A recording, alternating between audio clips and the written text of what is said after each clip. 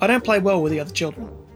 The rules of the game seem to change every day, and it's hard to keep up with the changes in roles. In different games, the children are different people. In the playground, the inner demon is unleashed, and smiling students become hurricanes of screams, fists, arguments, and cartwheels.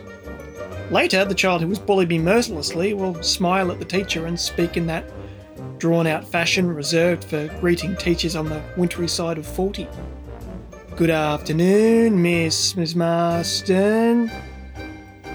Now, this kid knows how to appear as the little angel in the presence of authority, whereas I am as energetic and unpredictable as ball lightning, unless I'm doing something that I enjoy.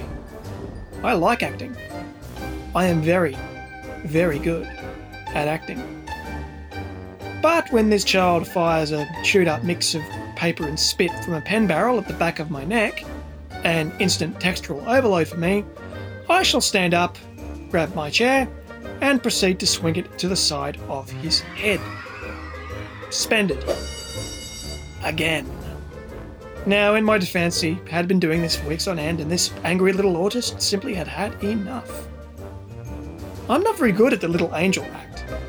There's no script I can work out, no character to embody, no mannerisms to adopt. But cut me some slack.